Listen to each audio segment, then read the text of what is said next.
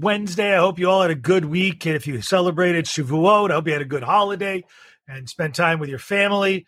But if you lived in the state of Israel, you might have other issues.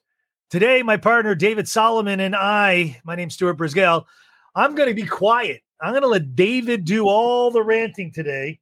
And in true form, I'm going to say, David, I think, I don't know if we have time for seconds. I don't know. I think we just get right into it. No break. David, no break. Let him go. Let's do it. So, ladies and gentlemen, if you saw the title of this rant, the rant was the lies the media, politicians, Hollywood, whatever you want, spewing about the Israeli-Hamas conflict. Now, please note that I'm one of the only ones who didn't say the Israeli-Palestinian conflict. And I really want to stress this hard, is that the media, politicians like AOC, Rashida Tlaib, Ilhan Omar, other people who absolutely want to see the destruction of the state of Israel are positioning this as Israel, the big mighty Israel, against those little poor Palestinians. Folks, this is part of the media monologue, and where I'm about to tell you over the next 15 or so minutes, I'm going to drive home the point of the level of disguised or maybe undisguised racism and agenda-based media that you are agreeing to come into your home to spew more lies and spread hate. Now, ironically, 1 year ago, almost to the day, we were talking about the Black Lives Matter movement and how important it was to fight racism at all costs. And the media took a position, and they're doing the exact same thing the opposite way. Here's the thing. Here's where I'm furious, and here's where I'm struggling mightily. As I said, this conflict is not between Israel and the Palestinians. Israelis and Palestinians do get along. Palestinians work in Israel. Palestinians do have the ability to do more in Israel and with Israel. It is Hamas, the Palestinian Authority led by Abu Abbas, who are denying Palestinians their freedom to conduct free exchange with Israelis.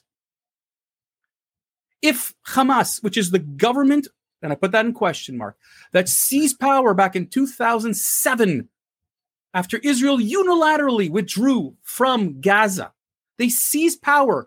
No democracy. Don't believe it's a democracy, please. No elections. They seized power, and since then they've been in power, reigning with terror. They're indiscriminately killing Arabs every day. Every seventh rocket, and by the way, over 3,000 rockets have been fired at Israel. Every seventh rocket, on average, explodes inside of Gaza, killing Palestinians. The world is quiet. The media is silent. Hollywood is silent. Everyone is silent. Yossef Haddad, who is a leader who's trying to bridge the relationship between Arabs and Israelis, a gentleman, look him up, phenomenal guy.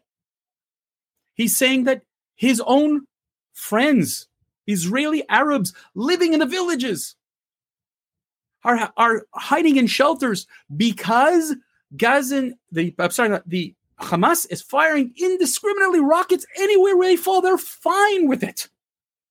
Israeli Arabs are hiding in fear. Children were killed, folks, by these rockets. The world stays silent. But when Israel targets buildings and gives people advanced warning to get out of the way, doesn't matter. Indiscriminate.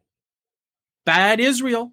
Israel should stop firing rockets. The Iron Dome is the cause of the conflict. Israel should get rid of the Iron Domes. So it's okay to kill Jews, but it's not okay to take out terrorists who hide behind civilians that, again, the world isn't willing to talk about. Again, why? Why? It's clear, and I'll make it even clearer. Hey, folks, you ever heard the term follow the money? So explain to me how 6 months ago, the same media was bitching about the fact that Israel had to pay for COVID vaccines for the Palestinians because, well, they don't have money. So where did the money come from for missiles? Where did the money come from for tunnels? Where did the money come from all this infrastructure? Huh? Come on. Follow the money. Media won't follow the money. Politicians don't want to follow the money. Blame Israel. Blame Israel. Because it's Israel's fault, all this stuff. Folks, the media has allowed and permitted blatant anti-Semitism on the airwaves, in newspapers, in print. It's not even funny to the extent that this happens. MSNBC's, those bastards, let Ali Velshi use the term Israel's treatment of Palestinian is apartheid. They permitted Alexandria Ocasio-Cortez to make statements about how Israel is an apartheid state. This term has been used freely and indiscriminately towards Israel. Ironically, the International Court, which is a UN-based court that hates Israel and has sided against Israel on numerous, quote, war crimes, has even said Israel's not an apartheid state. False. South African leaders are saying, please stop copying us because Israel is not an apartheid state. But the media doesn't want to correct it. It's a great narrative. It's an awesome narrative. It's pure, unadulterated anti-Semitism. Folks, I ask myself, why not just come out and say it? Why not just straight out say it? We hate Israel. Because the fact is that if you didn't hate Israel and you cared so much about Muslim lives and Palestinian lives, where the hell have you been with the China and the Uyghurs? Nowhere. Where were you when Sadat slaughtered hundreds of thousands of his own people with gas that is illegal in the world stage? Of course not. It's quiet. The riots, the boycotts, all of it is quiet. Only when the state of Israel, the only Jewish country in the world, defends itself because it said we will no longer lie down and be slaughtered by our enemies, does the world say you have no right to defend yourself? You must cease. John Oliver, that comedian Noah, and others who think they're funny reporting the news have spewed out an unbated, disgusting, racist, one-sided remarks towards Israel, and the world listens carefully because they must be right. Now, guys, you know what? Why don't you just be like the BBC and other British media that allowed anti-Semites like Roger Waters to come on and say blatantly that the Palestinians have a moral obligation to fire rockets at Israel. They gave him the ability to say that. That's a media who admits that they are against Israel. Folks, I'm at wit's end. I am losing my mind night in, night out. I am not sleeping because my family has to hide in shelters every single day and night.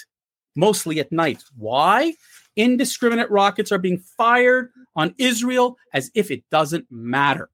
The world stays silent.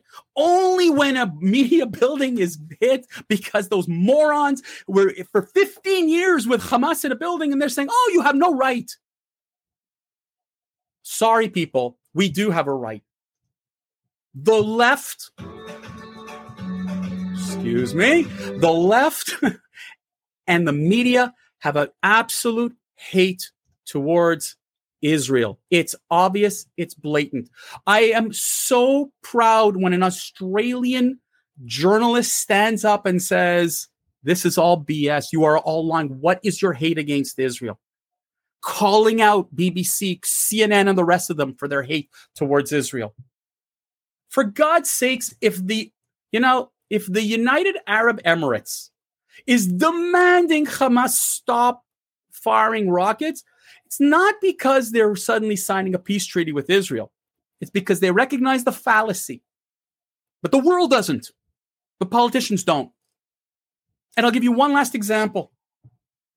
President Biden who I was going to give kudos to, was I was planning for this, for standing up with Israel, stood with Rashida Tlaib on tarmac for 8 minutes and patted her on the back. You son of a bitch. That's how you throw Israel under the bus. Chuck Schumer, where are you? Hiding because you're afraid AOC is going to take your job? You're hiding. You're a Jew. Stand up for Israel. Don't be like Bernie Sanders, who's a Jew-hating Israel hater. Stand up for what's right, what's morally right. None of you have the intestinal fortitude to stand up for what's right. You only want hate towards Israel. You only want to see the destruction of Israel. You don't want to see a Jewish state. It is so clear. Now, before I hand this back over to Stuart, who's sat very nicely and quietly for the last 11 minutes. Ladies and gentlemen, if you do not believe me, do the research. Please do the research. Because you will find the fallacies, the lies that the media, Hollywood, and the rest of them are spewing to the nth degree. Right. Stuart, I want to give you a chance to speak, please. I'm going to jump in. I've been very quiet. This is a very passionate issue for many people around the world. Most people, unfortunately, don't know the facts. And you know, last week I made a comment on Friday where I said, you know, if Israel dropped all of its weapons, there'd be mass genocide. And if the Hamas dropped its weapons, there would be more than likely peace in the Middle East. The reality is we teach as a democracy around the world to love our children. We around the world teach everyone to give someone respect. You mentioned very quickly, you know, Black Lives Matter, a movement that's based off of anarchy and profit, you know, teaching division and hatred, which goes about our other topics that we've talked about teaching children divisiveness versus togetherness. Ladies and gentlemen around the world that are watching, we all know the facts. Israel is a tiny speck in the middle of 22 Arab nations, of which some of the largest and most prominent have agreed and powerful. And extremely powerful. And at the end of the day, they are the partners landing airplanes in both countries in search of peace. You are in the United States, then you are now seeing inflation. You now see a distraction of what the Democratic Party is doing to this country. If you voted for a Biden, ask where is the fortitude of your elected official? You may have all the visceral hatred towards the Republican Party, but they stood on the side of who? Where are the influencers in the world, the Jews of Hollywood, to stand and be accounted for? They too shall be judged, as all of us will, religious or not religious, Christian, Muslim, or Jewish, Buddhist, or any atheist, you will